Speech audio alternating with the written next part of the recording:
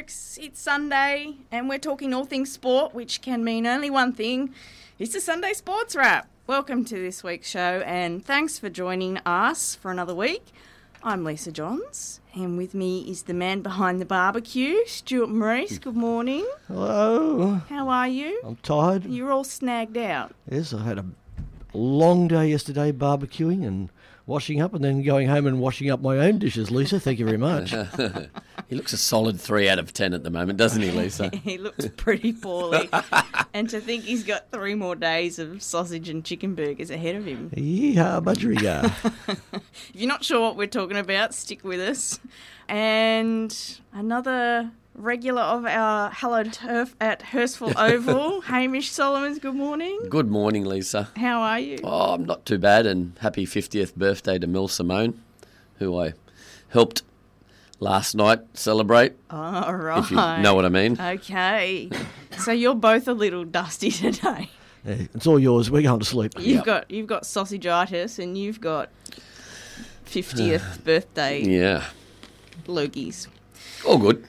All good. Excellent. Well, speaking of Hurstville Oval, the most closely watched Sheffield Shield this season is underway at the ground, and we will run through all those scores and the scores of the other games, of course. And we have a special guest this morning. We're going to interview former Test quick Stuart Clark to talk Sheffield Shield and speculate with us about the Ashes that are coming up. I love Stuart Clark when I was watching him on the TV. Bowler to bowler, I just really liked him. He's a hard-working bowler. Good, honest cricketer. Yep. And, he's become a bit of a media personality, and to be truthful, he's quite up there in the rugby league world these days too. Yeah, I didn't know that. I was doing a little bit of research last night, and I see that he's working with the NRL now. He's an interesting guy and very good to talk to. 2 degrees, law and commerce, so he's probably too smart to be a cricketer. He's too smart to be a rugby league player anyway. Maybe they need all the help they can get. Well, we'll continue to keep you up to date with the Aussie tilt at the Rugby World Cup, as well as the Women's Ashes. And we've got a bit of our special news segment where we venture off the beaten track to find some good news in the not so widely reported sports. So start the clock. It's game on. It's time for special news. Well, it is special news time. I love special news because we quite often spend our time talking about cricket, which is not a bad thing, and rugby league and AFL, and we don't pay too much attention to some of the other sports. And so during the week, a few things caught my eye, so I'm going to kick us off with a bit of special news. Remember the name Trevor Hendy? Yeah. I love many sports, but as a kid, I often sat on the couch on the weekends and watched Trevor Hendy, and I thought he was fantastic, the Iron Man. Well, 2 decades after Trevor Hendy last claimed his Iron Man win, his son TJ Hendy has won his first race. I love a good family story. Can you guess what TJ stands for? Terribly jaunty. Trevor Jr. Trevor Jr. Oh. Yeah. So TJ is 22 years old and he was a bit of a late bloomer. He only started to take on Ironman racing when he was 17. And Trevor Hendy, he last won his professional Ironman title in 1997 when TJ was just 2 years old. So TJ's come out and he has won the opening round of the Ironman. Wowza. How fantastic is that? He says that his best memory of his dad was actually when they won the Australian Board Rescue title 2 years ago, and his dad's been his role model ever since. So it's been fantastic. Now, there is a name that is in Australia synonymous with the sport. Oh, absolutely. 1980s, 1990s, Trevor Hendy. Him and Grant Kenny. Yeah, so I thought, wasn't that really good? That is a good film. So we should do. I think we did something recently, didn't we? But father sons, not just father daughters. We did that for children, Father's families. Day, didn't we? Yeah, we did. Or Mother's Day. Yeah, Mother's Day. I love good family sporting stories. It was good to see the Hendy name back up there in the Budgie Smugglers. So did you have a chance, did you Google him or No, did you I haven't had a look yet. Google images, just sort of check him out, See whether he looks like Dad. Actually, there was a photo in the paper on the board, and from a distance, He goes all right? looks a bit like Dad. Yeah. Special news from a special news. man. Yes, I've been a little bit busy, but I did notice something last night, actually in a mainstream sport though, but the Samoa-Tonga match last night. Here we have, and I'm very against the Rugby League World Cup because I think it's a joke, but here we have two teams that actually made up of people that come from that country, and the passion that was out there last night with the crowd. The crowd were on their feet, waving flags and cheering for 80 minutes straight. Waikato Stadium, I think they were playing at, was jam-packed. Yeah, and nobody sat down. They just cheered and cheered and cheered. The game was played in a brilliant spirit. There was about 18,000 people there, and I can tell you there's about 18,000 flags as well. And this is what that Rugby League World Cup's all about, not people with who can point to the hemisphere of where a country is and then become eligible for it. Yep. These are actually people that come from that country, and it goes to show exactly how many Pacific Islanders live in New Zealand. Yeah, I didn't realise that either. Yeah, that's a problem I think with the sport in both rugby union and rugby league, is that Australia and New Zealand steal all the players from those countries and stop them becoming a world power. Yeah. Anyway, well done, Samoa and Tonga. It was fantastic. Excellent stuff. Well done, supporters. Have a look get online and have a look at their war dance beforehand, because they both did it simultaneously. It was spine-tingling. Yeah, absolutely amazing. It's kind of funny because I was at my cousin's place watching that, and he's a Kiwi.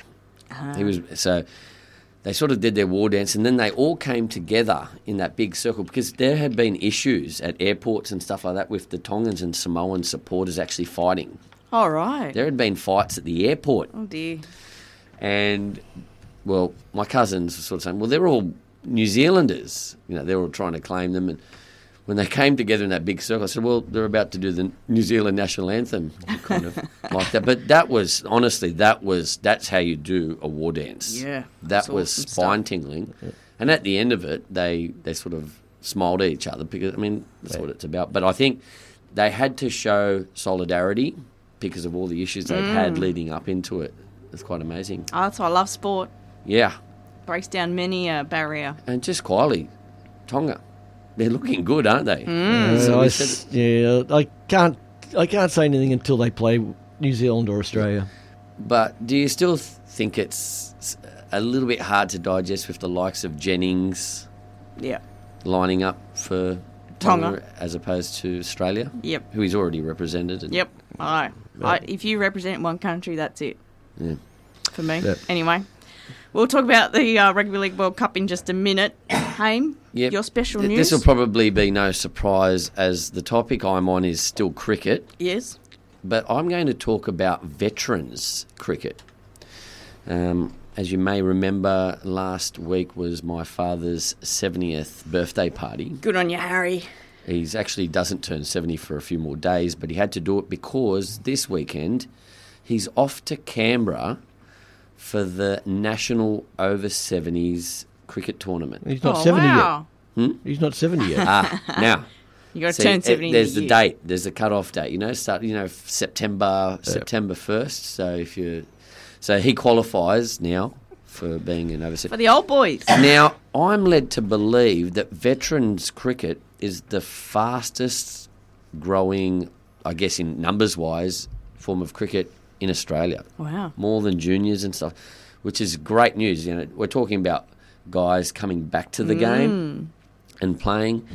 And I think from a fitness point of view, I look at my dad, he trains quite hard for all this now. And it's great to hear that you got guys, there's over 40s, over 50s, over 60s, over 70s, that they're playing these tournaments. And they're actually, so Harry's off to represent one of two New South Wales teams. Good on and him. they pick an Australian team. Awesome. And they'll go and play England over 70s and stuff. And they do that for the other age groups as well. So how good is that? So good luck to the old fella. Yeah, good luck to the two New South Wales teams. Hopefully they can come home with a... They need to play on a bigger field so they can fit all the walking frames on. Well, that's what, in conversation, you'd want a few physios around and probably a few paramedics too, just quietly. Clear.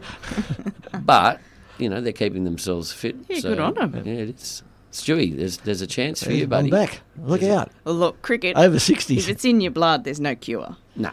Yeah. Throw those He's little... still a tragic. He last week, in the last couple of weeks in preparation, come and see me. Hamish, can we have a hit? I'm like, oh, jeez, I used to hunt. I used to hound him to give me practice, and now he's hounding me. I did see footage of you feeding the ball machine to the old man. Hit some all right up. Yeah, he did. Old fella. Whiz down and throw a few Maligis at him. You mystery balls.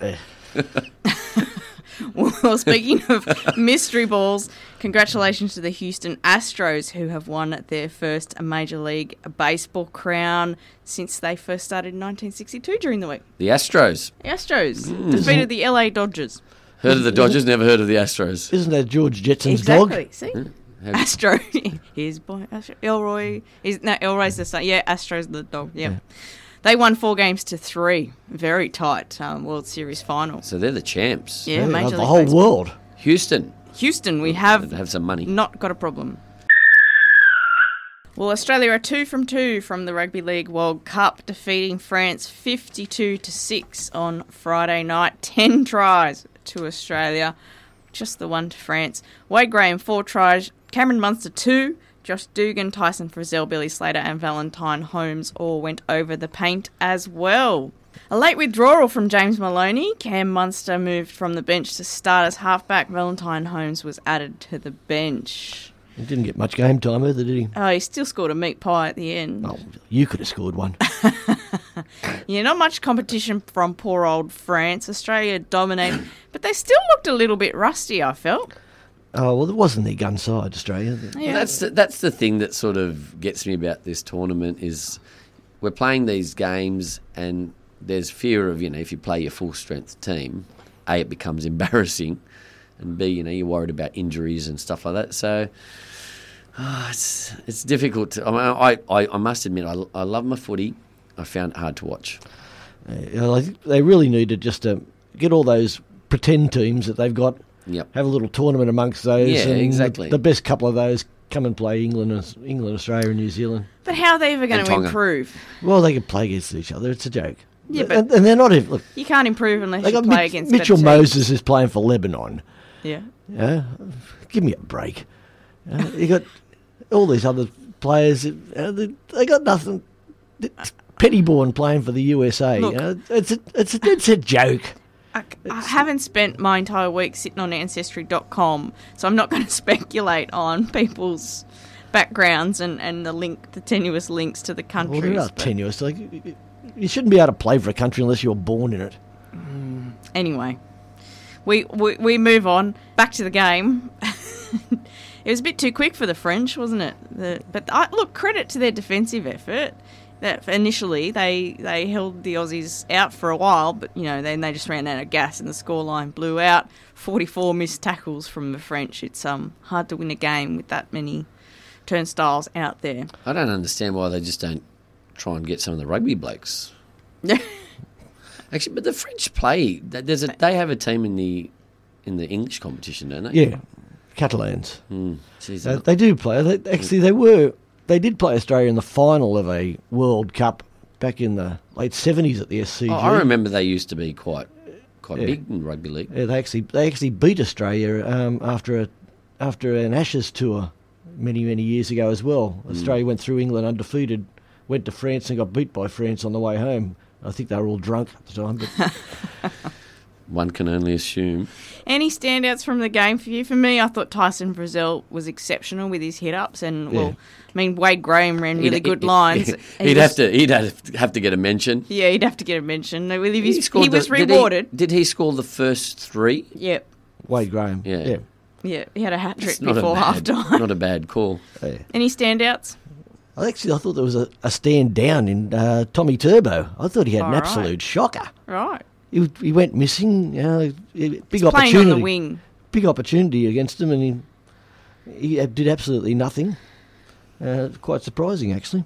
Billy Slater absolutely dropped the ball stone cold over the line for a dead set try. So he got the man of the match then, did he? I don't know who got man of the Then match. he got it for his 40-20. Oh, yeah. Which was interesting. It was a 40-20. Yeah, I saw that. Which was interesting. You often see I got Billy the ball. Slater Well, kick. I'll just kick it.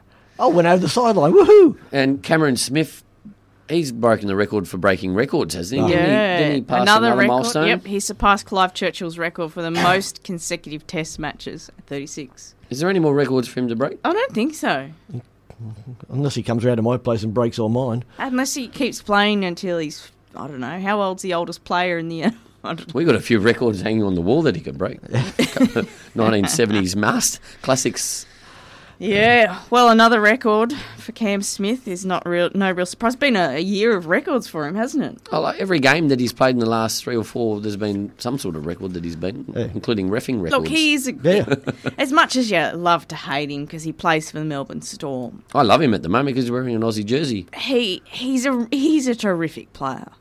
He's grown on me. I don't like his management skills of the referees. Yeah. But that's all of them. That's with that. That's every captain in the NRL. Yeah. Well, I'm a bit of a fan. Yeah, some do it better than the others. Like you watched Farrell last night in that game. Oh, he was annoying. Yeah, it's just whinging and moaning. Yeah. Where Smith just coaxes them into where he wants them to go. Yeah. Like it happens in most sports. It happens in cricket. You put enough pressure on the umpire, you eventually get an LB. You know what I mean? It's a part of sport. But I don't like it. But yeah, anyway. Well, congratulations to away. Cameron Smith. Some of the other games we mentioned a little while ago, the Samoa Tonga game was just filled with so much passion and emotion. It was fantastic to watch and just listen to the crowd singing. And England and Lebanon played last night. There's a bit of controversy come out of that game. Yeah, we said there was some interesting aspects to that game, and one was another biting charge. Aren't they feeding these guys?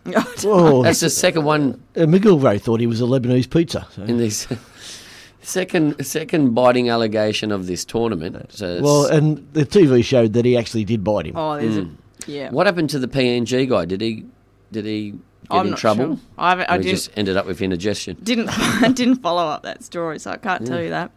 But it's a bit of a worry. It's not a good look for the game. No, they're trying to 2 weeks and 2 biting allegations. Well, one we could see they're plain as day. With these teams trying to grow the sport internationally, and new people coming to the game to watch, seeing rugby league players bite each other. That English Lebanon game, the referee was he'd lost control of that match. It was absolutely shocking. It baffled me as to why they'd put an English referee on that game. Why wouldn't they put an Australian referee on it? Exactly. Yeah. As much as our referees are awful. Because all the Lebanese players are from Australia. It wouldn't be fair. True point. Well, then put an Irish guy on there or something. A New Zealand guy. There you go, put him on. Yeah. Anyway, we've got 3 games today. Papua New Guinea take on Ireland, Italy against the United States, and Fiji up against Wales. Should we try our hand at tipping some of those games? Who's going to win the Italy-USA game? Italy. Papua New Guinea will defeat Ireland, and Fiji will defeat Wales. Now, a question I have about the Italy game, is Tedesco playing? Is he doing the HIA thing? A bit more controversy during the week. Going on, that is typical Italian the Italians stuff. Punching each other. Except the guy that whacked Tedesco's got a Aussie surname. You can have it. Yeah, well, that's right. Tedesco got told to get 2 flat whites. He come back with cappuccinos. What do you expect? I believe if you're referring to the flat whites, it was a female that they were fighting over. But anyway. Why not? Oh, it's a circus. Better than fighting over a male. Just think we've got a few more weeks of this Rugby League World Cup to go. A few more weeks? There's got to be like another month or so, hasn't it? Well, month is weeks. That's the thing with these sort of games. You only play 1 game a week. Yeah. So it takes ages to get through it all.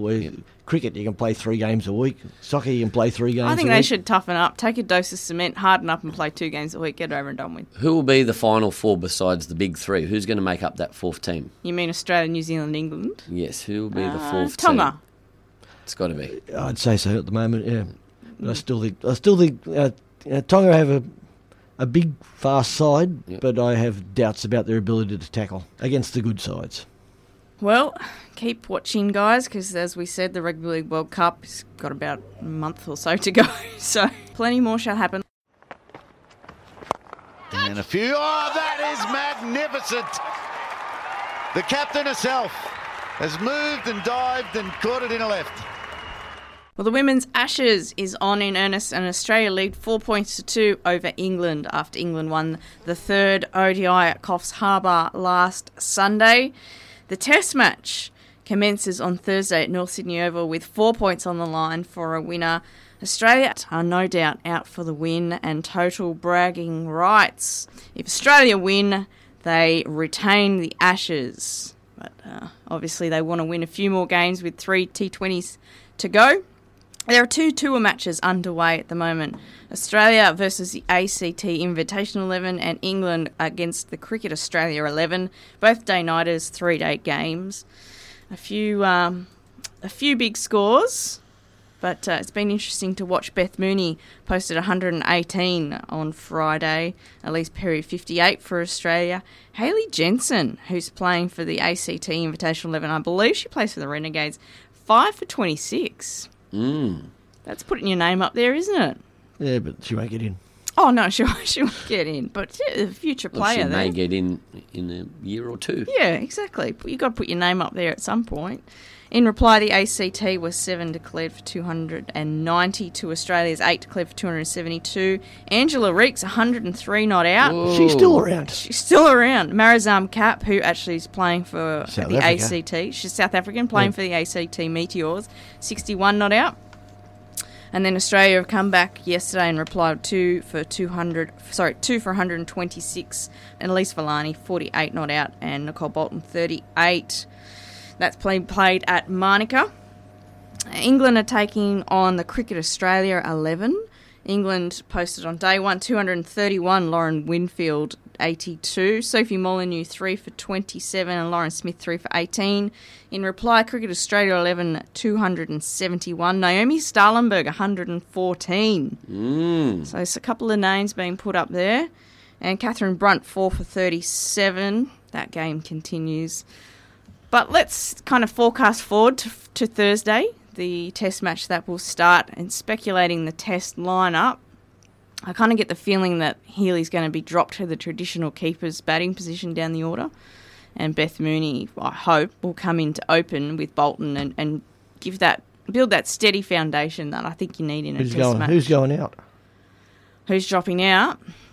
Oh, I'm not really sure. So this would be my team. My team would be Beth Mooney, Nicole Bolton opening. I would bring Haynes and Blackwell above Elise Perry. I have a question mark about whether we keep Villani in the side. And well, better, because you've written a song for her. She's in part of the song. And then Alyssa Healy. Ash Gardner. I think Ash Gardner will likely become the second Indigenous female test player for Australia behind Faith Thomas. Faith is still around. She's 84 years of age. Wouldn't that be a nice baggy green presentation? That would. I think they were photographed together earlier when Ash made her other debut. Yeah, that would be nice. So if Ash is sitting around there now, you got to have faith. Very funny. So I'd have... Joke. Granddad joke. Speaking of Ash Gardner, I'd bring her in, Jess Jonathan, Megan Schutt and Amanda Jade Wellington. I just don't know whether we need that many batters and whether we could exchange one for a bowler like Cheadle or Vakawera. Although, having said that, I'm not sure that either of those bowlers have that much experience. And they've got to bowl a lot of overs. And they've got to bowl a lot of overs, and Lauren Cheadle's only bowled 7 overs since coming back from the injury in a WNCL game. And I'm just not, you can bowl in the nets, but it's just not the same as bowling. And the sports science only let them bowl 3 balls a day or something. Yeah, so there's that workload issue there. Interesting to see. Gavin Robertson unleashed about all that sort of stuff during the week. You know what I like about that batting order? What's that? It reminds me, and this is, we're talking about the the Healy situation. Yeah. Reminds me a bit like Gilchrist coming down the order for the Australian team. Like obviously in the one days he would open. That's right, moved up. And then just when you thought you're getting somewhere in a test match, out comes at number 7, Adam Gilchrist, and puts you to the sword. There could be a very similar situation for Australia there. Just hopefully the lower order can get their heads together and manage to play test cricket and not go into 50-over mode. Well, let's hope that that's the case, because if that's the case, Australia really bat all the way down to number 9. Yeah, because you've got Gardner coming in after Gardner, that. Jess Fireworks, Jonathan, yeah. who... I have my doubts that Gardner will get a run. Really? Yeah. You don't think that she'll be in the test team? No. Who's going to be in your test team? I don't know, but I don't think they'll use Beams and Do you think and so? Jonathan and I think they see her as a one-day 2020 player. So how many spinners have you got in your team there? We've got Wellington. She's the leggy. I got Ash Gardner. Jess Jonathan can spin it. So there's 3 spinners. We've also Megan Schutt. That's a seamer, and Elise Perry obviously being a seamer. So that's why I'm wondering whether we need another one. I think there needs to be one more pace bowler So for balance. for me, either Villani or potentially Jess Jonathan comes out. Which has been interesting with the makeup of these tour matches, because some of the Australians are playing for the ACT Invitational and some are playing for Australia. And so it was interesting to see who they've put up against each other. And I'd suggest that maybe Jess Jonathan and if they had any brains, Cheadle they'd and pair Vakawera are all kind of vying for a They knew spot. what they were talking about. They'd play Sarah Ailey. Preaching to the choir. Absolutely preaching to the choir. But, Australia are missing that workhorse bowler in their squad that they're not going to be able to pick from, and I think it's going to bite them in the bottom. Yep. If an England pairing can come out and form a really solid partnership, 1 or 2 solid partnerships, I don't think Australia are going to be able to know what to do or to break it. And sometimes you just need to get through that rough patch when a team's on top, and you just kind of need to chip away at it, line and length, and not get too worried about it.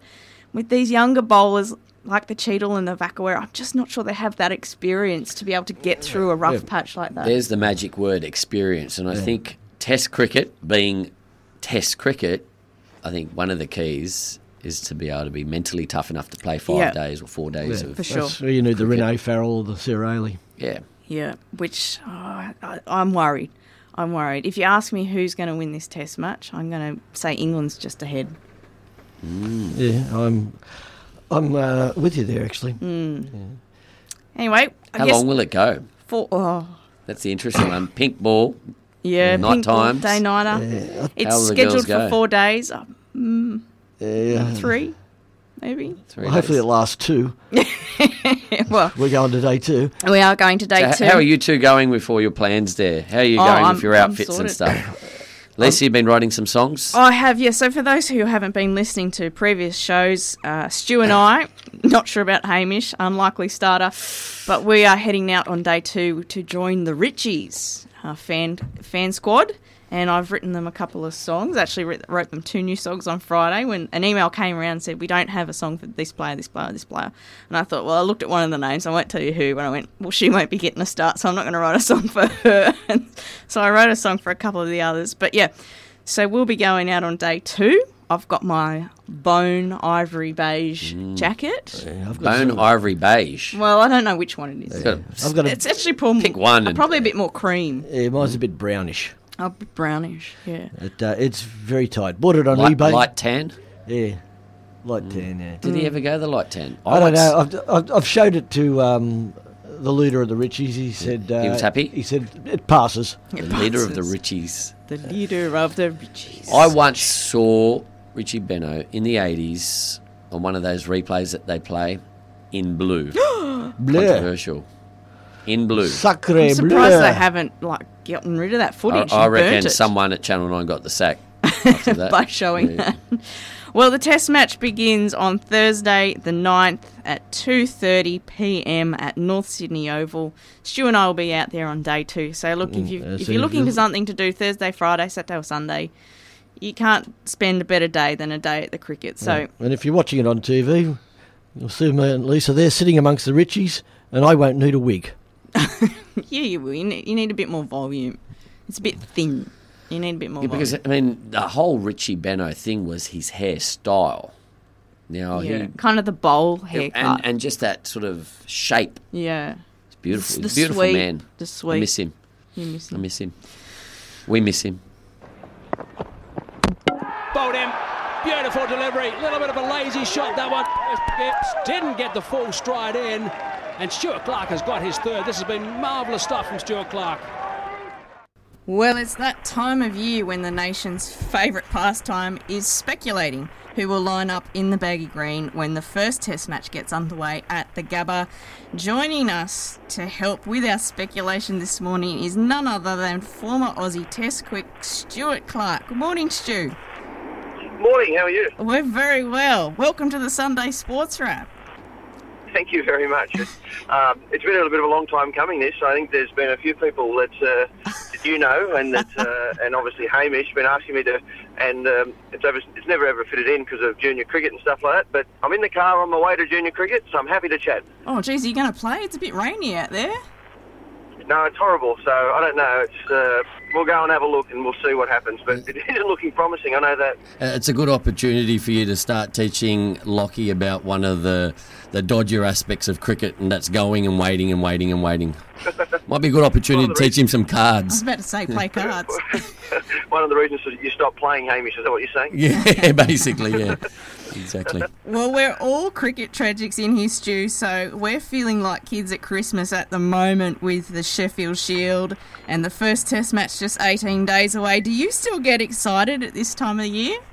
Yeah, absolutely. I think any cricket lover does, but especially when it's an Ashes year with all the history and tradition and what you know and what you've read about and what you've seen that's gone before you. I still get excited every time there's a Test match on. And up in Brisbane there, it'll be nice and quick. And the English, there's been a little bit said. The Australians, well, they're not quite sure who they're going to pick. So there's plenty of speculation. There's plenty of questions still to be answered, and that's why I suppose we all love the game. Well, this Sheffield Shield round is probably the most watched in a long time. Have you been keeping an eye on the proceedings in the respective Shield games? I've had a quick look. I saw some of the scores last night. I saw Smith got a few, and I think Hilton Cartwright got him out, so that'll be a feather in his cap. I think Peter Neville's 30-odd not out, or 32, so he's pressing his claims. Matthew Wade didn't do so well again with the bat, so I don't quite know where they're going to go with that selection, but yeah, I keep an eye on it. I saw Mitchell Starc got runs. Paddy Cummins is in there at the moment, so all the guys that you would assume are going to be in the Test team, well, Starc and Cummins obviously, are putting their hand up for New South Wales. Yeah, Starkey gave the ball, I think he just got bored out there, so he just tried to hit it out of the ground. He didn't muck around. He went after them. Now, in regards to the keeper, let's just get this selection under wraps straight away. Who would you go, in your opinion? Who would you have in the first Test? I'd have Peter Neville. I probably would have had Peter Neville for the last 20 Test matches, to be fair. Yes. I think he was horribly hard done by when the selectors made a change. And whatever reason that was, that's fine. But what they've done is sort of, Peter Neville would have played 40 or 50 Test matches by now, and he'd be the seasoned campaigner in that Test team. Now they've really he's played 20 matches. Matthew Wade sort of played 20, 25 matches, and we're not quite sure who's the right guy. Peter Neville's, he's obviously the best batsman in the country, wicketkeeper batsman, because he's getting the most runs, and if your Sheffield Shield form goes for anything, then that must be the answer. He's definitely the best gloveman in the country. I don't think there's any question about that, and I don't think anyone would argue with that. But for me, it's an easy selection. Whether they do, the only thing that will be an issue for anyone at Cricket Australia is his age. He's a little bit older, and I know they want to go with some younger guys, but for me, Peter Neville's the answer. Do you subscribe to that theory, Stu, about age kind of weighing against them in selection? As far as I'm concerned, age is just a number. And Haim, you've said that in your 30s you're at your peak for cricket. So mentally, I don't know about physically. Mentally, but I don't know that I subscribe to that. What are your thoughts on the age theory, Stu? I don't like the age thing. I would have never played Test cricket if that was the case. I only played at 30. Yeah. Michael Hussey would have never played at 30. There was a lot of guys that made that. Adam Gilchrist, I think, was probably close to 30 when he made his debut, and look how he ended up. Exactly. I don't like it. I know it happens, and I know no one really talks about it. And look, I can appreciate you just don't want a bunch of 35-year-olds in the team. I can appreciate that. But I don't think you can just have a bunch of 20-year-olds as well. And you've got to pick guys based on who's doing the best, and then look at the team after that. And look, if you've got and try and balance your team out age-wise. But at the moment, I don't see anyone putting their hand up to take Peter Neville's spot, and to me, it's an easy decision. Can I ask you an interesting question? The involvement in selections of the captain, do you agree with it? Is it a good system? I actually do. I've always said that. I always think the captain, given that he has the most control in the game, it's not like other sports where the manager, take football, Yep. where the manager pretty much controls everything. The captain has the biggest say in the team. I think he should be part of the selection panel. I don't think the coach should be. I think I've always advocated for that. Now, people don't agree with me on that point, but I always think the captain should have a really big say. Does it potentially put him in some uncomfortable situations, though? Oh, it does, but, if he wants to be captain of Australia, there's going to be different times where you're going to be put in those uncomfortable situations. Yep. And that's why, that's why that job or that position's held in such high esteem, that people have a lot of respect for it, and you have to make hard decisions. Sometimes that means telling some of your mates that, you're not the right man for the job at the moment, but, there's a chance for you if you go out and get runs and wickets. Well, Steve Smith's copped a bit of flack this week, suggesting that the team is his mate's team. It sounds like it's a little bit harsh, although we did see a little bit of that in the dropping of Ed Cowan for New South Wales. Smith said he put his hand up and said he's been involved, so I guess it's going on. Well, and again, so he should be. He's captain. He knows who he wants to pick. Yep. Obviously, the Australian selectors have a little bit of a say in that as well. And Stephen's just come out and put his name to it. And you got to give him respect for that, because he could have quite easily hid behind the selectors and said, you know what, it's nothing to do with me. It's the selectors' job. But he's come out and said, well, no, we're looking. I think Daniel Hughes is a future Australian player, and I want to see him play. And give him respect for coming out and being honest and upfront about it. People are never going to agree with it all the time, but that's life. That's what I suppose, as I said right at the start, that's why we're here talking about it, and that's why it sort of draws so much attention. Yeah, so is the Sheffield Shield now disintegrated into a test trial, or are we actually trying to win Sheffield Shields? Well, that's a whole different story altogether, but you're right. I agree with your first comment. It is a trial. The whole competition's now based on who's going to play for Australia. It isn't what it used to be. And all these people that say it's the toughest competition in the world and all that, well, it used to be. My opinion is it's not anymore. Mm. Well, an interesting selection for Western Australia for this Shield match was Nathan Coulter-Nile, who was actually left out of the Western Australian Shield game and is playing for the WA Invitational Tour match against England. Is that something odd? In my mind, it just doesn't make sense. Well, I suppose it goes to the previous point that it used to be about picking your best team to win the Sheffield Shield. Obviously, that's not the case anymore, and that goes there in itself to prove the point that I'm not sure Cricket Australia. I know the players do, and I suppose I should differentiate between the players and the administration. I know the players still believe that Sheffield Shield's the biggest thing they can play in from a state cricketer's point of view. They still love it. They're still very committed to it. But Cricket Australia, they see it. Unfortunately, they see it as an expense, not a competition. Now, did you happen to see Gavin Robertson's, I guess you'd almost call it a bit of a rant, but I think he had a lot of... No, it was a rant. It was a rant. lot of interesting points. You obviously saw it. What were your thoughts? You agree with him? I do in a sense that, yes, I do agree with him. Yep. But you know what? It's been the system for so long now. Yeah. There's no point arguing about it anymore. Whether I like it or not is irrelevant. I don't have control of it. Cricket Australia do. And they're making the decisions. And they're making the decisions on basically what they see the future of cricket. Whether I agree or not, whether Gavin agrees, and it's just... I think it's been going on now for long enough that, I think I personally, my first one, I'm just tired of talking about it. And you know what? It is the system. Yep. If the system and the hierarchy changes, well that's great. But nothing's going to change in the short term, I wouldn't have thought. Yep.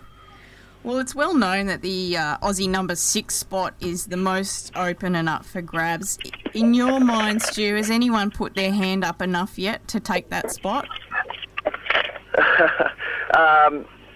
Probably the short answer is no. That's probably why we're talking about it. It needs to be a batsman, and if he can bowl a bit, so be it. The Australian cricket team was blessed for a lot of years because they had McGrath and Warne that could bowl lots and lots of overs. When they left, there was no immediate replacement, so we basically went back to 4 bowlers, 6 batsmen and a wicket keeper. The problem is that 6th batter they kept picking as the all-rounder that could bowl a bit probably wasn't up to it in the batting sense. They've got to find the best 6 batsmen, and hopefully he can bowl a bit. I think that's the answer to it. Personally, if it was me, I would have picked Moses Henriques 3 years ago and said, mate, you're just going to play for the next 3 years. But, whether it be injury or selections or, picking him to go to India but not picking him in Australia, he seems to be a very good subcontinental player for some reason, but not an Australian player. I don't know, but he's the obvious solution for me. I think Hilton Cartwright's a good player, probably not ready yet. And there's a few other guys, but, yeah, that would be my selection. Well, we're coming up against England, and it's fair to say that they haven't had the best preparation so far with the Stokes incident and now injury to Moeen Ali and Steve Finn.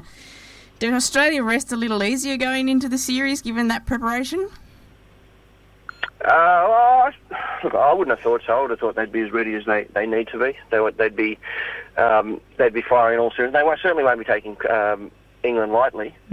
I would have thought Trevor Bayliss will be doing whatever. He's a very good coach, and I've known Trevor for a long period of time. He'll be doing everything in his power to make sure that they're 100% ready for the tournament ahead. But Australia, they shouldn't take England lightly, that's for sure. England are far too good for that. Right, you're going to be on record here, Stewie, no pressure, but what will be your prediction for the Ashes series? Australia will win. I worry about Australia in the pink ball test because Anderson, obviously a very good swing bowler. Yep. I'm going to say 3-1, and there'll be a washout there somewhere, probably in Melbourne. That's what happens down there. Don't say that. I'm going down there for that one. No, the first 3 days you'll have a good time down there. I'm not saying you won't have a good time. I'm just saying it's usually a bit of rain or something happens down there. She doesn't drink much, though. As you mentioned, Stu, England are very good at that swinging ball, and all the wickets we've seen so far in Shield matches have been a bit of green tops. Do you think that that's a coincidence, given who we're playing this summer? Oh no, I would have thought the Adelaide Test match, they were worried about the ball deteriorating, so they would have left some grass on it, and Mitchell Starc destroyed them. The Hurstville Oval, whilst a very, a lovely ground and all the rest of it, and it's not a first-class ground. It's, with the bike track and stuff like that. And whilst the wicket can be good, they've obviously left a little bit of grass on it just because it's got to stand up to 4 days' worth of cricket. So I'd imagine the Test match wickets are usually pretty flat and they're usually pretty good to bat on. Yes, I was actually down at, I worked down at Hurstville Oval in the canteen there. I was down there on the Friday afternoon just having a look at the pitch, and she was very green, and the curator did say to me, he said, we need to last 4 days. So, it will. It'll certainly stand up to it if they leave a little bit of grass, leave a bit of moisture in it. But obviously, with the bigger international grounds around the country, they don't have to worry about that effect as much. Now, Stu, talking a little bit about your career, you played in 7 Ashes games. Can you explain a little bit how they differ from other tests? Well, I think they differ in the historical sense because you know what's gone before you. So whether you actually feel the added pressure, I think in hindsight it's very easy to look at it and think, wow. But at the time you're involved, it's Australia v England. It's, you think of Bodyline, you think of Bradman, you think of those sort of people that have run around and played cricket in these series before, whether it be Douglas Jardine and Harold Larwood. And, I grew up watching, the old Bodyline series with Gary Sweeten.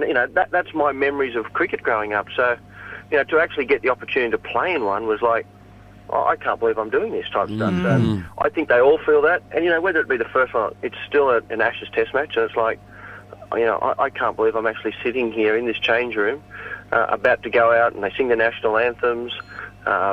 It's just such a huge, huge occasion. Well, in 2005-06, you played in the Aussie team that defeated England 5-0. What's the level of effort and desire that the Australians are going to need to achieve like a dominant win like that again? Everything. They're going to need everything go right for them and win a few tosses. I think that always helps. They're going to have to make sure that if the wickets change, so if you get down to maybe Adelaide, where it's a bit, not Adelaide, with Perth, where it's a bit more bouncy and quicker, they bowl well there. They need to be able to adapt to all conditions, and it will vary from Brisbane to Melbourne to Adelaide, the pink ball test. So, there's a little bit of luck that goes into that as well. But what they are is they need to be completely committed, and I don't think there's any question that with the Australians. They prepare well. Darren Liam will have them, fighting fit and ready. If they get a little bit of luck on their side, I think it's certainly possible without, and I said 3-1 before, but I certainly think if things go their way, it could easily be 5-0. Have you got a favourite Ashes moment? Look, I was lucky enough. I played in Shane Warne's last game where he got his 700th wicket. And and it was in the middle of the MCG, and he bowled Andrew Strauss through the gate, and it was that loud, and the place was going off that much that for those memories and that noise, I'll never forget that for as long as I live. And if you think about it and you want to compare it to something when they walk out in a grand final and the crowds erupt, or when the State of Origin game where they walk onto the ground and the crowd just goes wild, that was the atmosphere for about 8 minutes. Yeah. Well, this won't surprise you, but I'm going to go a little bit off topic here, Stu. I don't know whether a lot of people know, but you're a very qualified young man. You've moved into the world of rugby league work-wise. Can you give us a little bit of an understanding as to what you're currently doing? So I work at New South Wales Rugby League. So my title is Hamish, as you know, the Chief Operating Officer at New South Wales Rugby League. Yep. And we run everything from the State of Origin team right through to the junior development team. So down at, when you see little Johnny playing on Saturday, they're all competitions that run within our jurisdiction. So that's basically, so I sit in sort of, if you want a hierarchy at 2IC to that whole organisation. Yeah. And at the moment, we're building a big centre of excellence out there, which is a high-performance facility with a field and a training facility and a gym and all that type of stuff. So I get to sit there with buckets of money and spend it on this great big facility. So and you get to tell us who the new South Wales coach is. Yeah, right here, right now, breaking news. I was going to reveal that. That was why you rang me and asked me to do it. I said I'll reveal it. I'll tell you who it won't be. Okay. Go on then. I don't think it will be Shane Flanagan. There you go. Okay, there it is. Or Laurie Daly. Or Paul McGregor, because I know you're a Dragons fan. Or I don't think it'll be Dean Pay either. There you go. They're gonna pick someone that's not a coach somewhere else. That was a very good leave. Yeah. That was shoulders, arms, and everything. Going over the top of off that one. Can I ask you a question? Does Hamish talk about his cricket a lot? Oh, a little bit. Occasionally. He doesn't brag a lot. He tells us funny stories. What does he say about his cricket? Oh, not a great deal. Just that he was a bit of a spinner, and that's about it, really. That's all I know. Nah. You know what Hamish's job in the team was? You know what it was? Carry the drinks? Stand at mid-off and shine the ball for someone else to bowl. Well, that's happened to his head now. Yeah.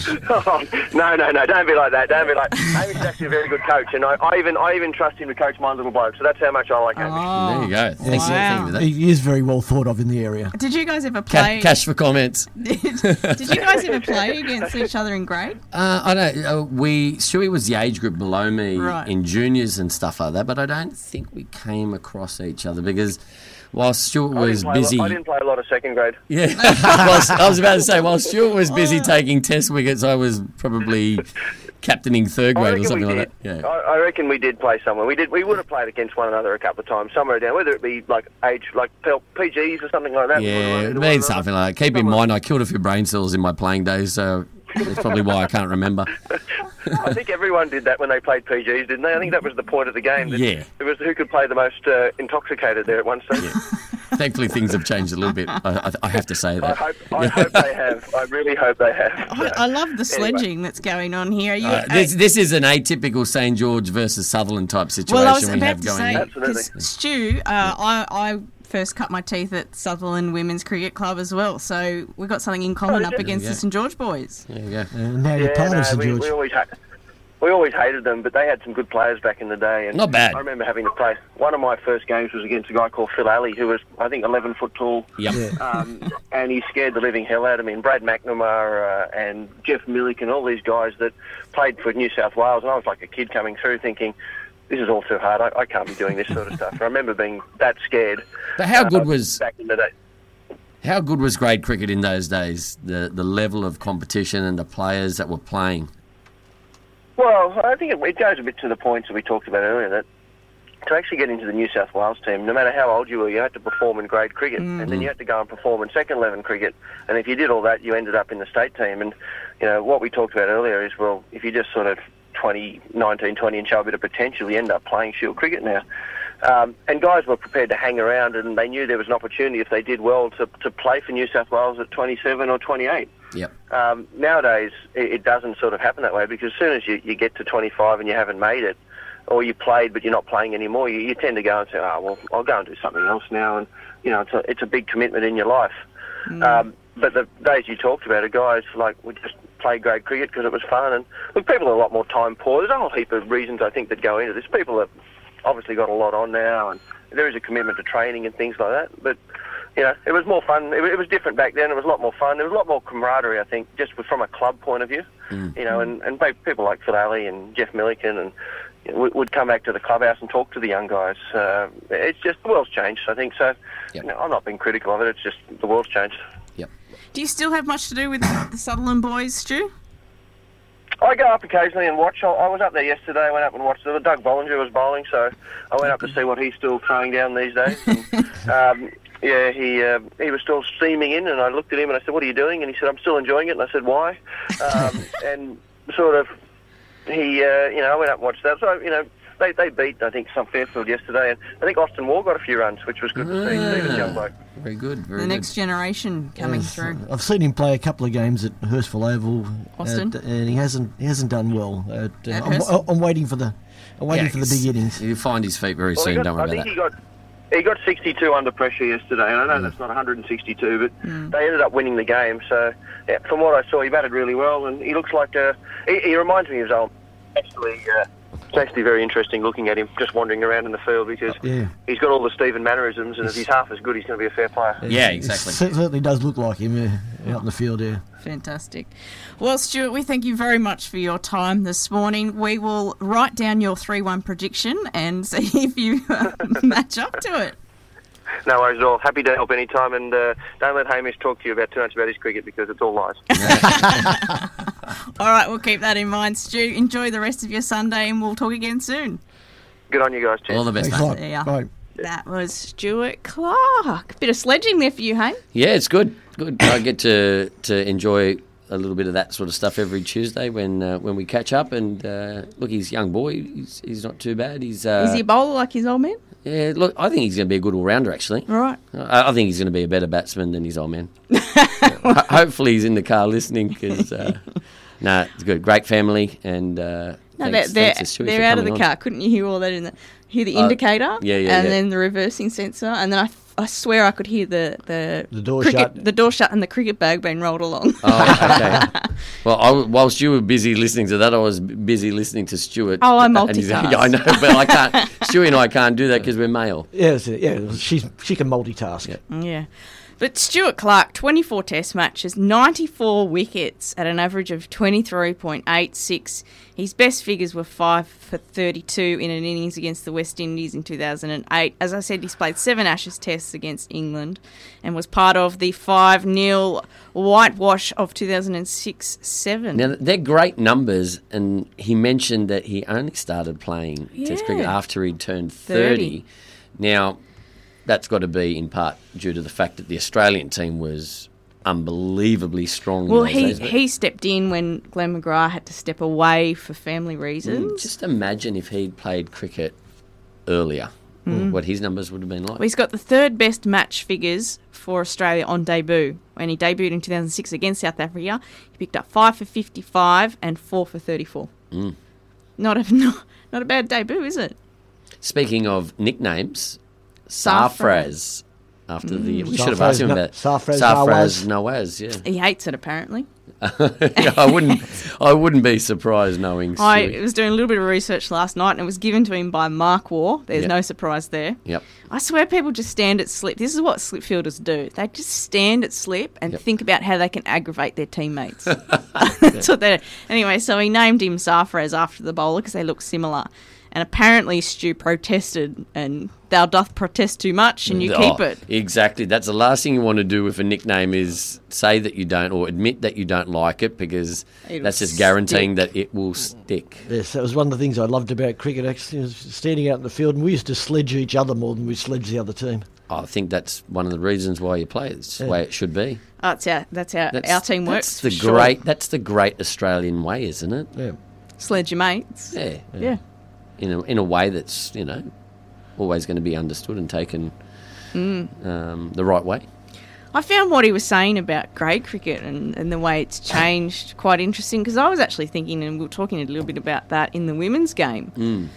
Yesterday, actually, I was thinking through it. I muse on a lot of things a lot of time, and the state of women's cricket is one of them. And although, it's bright and shiny at the top, I do worry about the grassroots.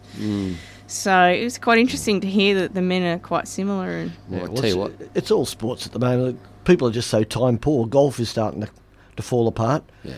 There's too many options. Well, Yeah. I can tell you what the issue with grade cricket is that if you're living in Sydney and you're paying off a mortgage, you've hit that age where you're mid-20s to 30, how can you dedicate a full day in the 7 days that you have in the week to playing cricket? And so the game and grade cricket itself is losing those guys at that age bracket who are, like we said, coming into their best cricket, but they're not hanging around the game much anymore. They're not. They're playing a bit of first grade, and then they're like, that's it. Yeah. They're not coming back and playing second, third, and fourth grade. There's not the money. Yeah. Or they actually cost them to play. Yeah. In first grade. Well, whatever. exactly. So there are numbers that are the missing because of that, but more importantly, there's your experienced campaigner who are guiding the next generation of cricketers into becoming great cricketers themselves. And if I look back to my own cricket, as I think to myself, the only reason why I had any clue or any sort of half-decent ideas about the game itself and are able to coach even now is because of the mentors I had at St. George and my captains. And they were hanging around and playing. Yep, and that was one of the points we came up with yesterday about the women's game. People don't come back into the game once they retire, like they don't hang around, or they finish their rep duties and that's it for cricket. They close the door and they don't come back and coach or hang around the club to breed that club culture that we once had. It kind of gets lost as they walk out the door, and it's missing. And it's a hard fit because it's just the way Sydney is, with everyone being in a rush and time poor, as you say. It's a hard sport because it does go, and that's one of the redeeming features of the game for me is that it does take a lot of time, and it's a great battle in that respect, but it's tough. It's a tough sport to play in Sydney. It's a tough sport, and the attrition rate, it's tough. I look at the girls, and there's two critical points for when we lose players. It's around the 17, 18-year age mark where they discover there's extra stuff in life. They get cars, they find boys, that sort of stuff. And so, the whole weekend playing cricket's not really ideal. There's a party that I could be missing out on. So they walk away from cricket. Well, I went through that. I stopped playing cricket at the age of 17 and didn't come back to grade cricket until I was 21. 4 years of party. Nothing. Well, unless someone's earmarked at a very early age and they're in the state rep teams and the squads and things like that, they know they're going to have a bit of a future there, then they'll stick through that period. But then we also get to the period where, the mid-20s, early 30s, where people are getting married, the women go off and have babies. It's very rare to see one of them come back after or stay in the game after they've had kids or that they've gotten married. So it's really tricky. And in my team, I look around and we've had two girls just get married, and one's just about to have a second baby this week. And we are so rare that those girls have stuck with cricket. Well, here's an interesting one, and I call it parental programming, where, these days, if a kid loves cricket, all right, we've got to get him into coaching, we've got to get him up the levels, and he's got to try and achieve this, he's got to make this rep team and stuff like that. And if it doesn't work out, all of a sudden the kid feels like a failure. He's not actually playing for the enjoyment of it. He's playing to try and make or meet his parents' expectations. So all of a sudden he's 22 years old, he's not playing first grade, I'm going to quit. And that's another problem we're seeing. Well, we love our cricket and we want to see it flourish. Well, folks, that's just about a wrap from us. Been a very enjoyable... Sports wrap, actually. It is the sports wrap, the Sunday sports wrap, and you've been listening to it. It's been a really enjoyable show. It's gone quick. They say time flies when you're having fun, and it's been an absolute blast to talk through a lot of the different sports this morning. As always, you can find us on Facebook. Say g'day to us, give us a like, have a whinge at us if you don't like something we've done. You can find all our shows and our interviews on Whooshka. The links were also through our Facebook page. So if you've got nothing else to do today in the rain, get on there and have a listen to some of our shows. And we will be back next week with another show. So thank you so much for listening. We hope you have an enjoyable Sunday. Stay dry, and we will catch you same time, same place, same happy face next weekend. See you later. Bye. Bye. Bye.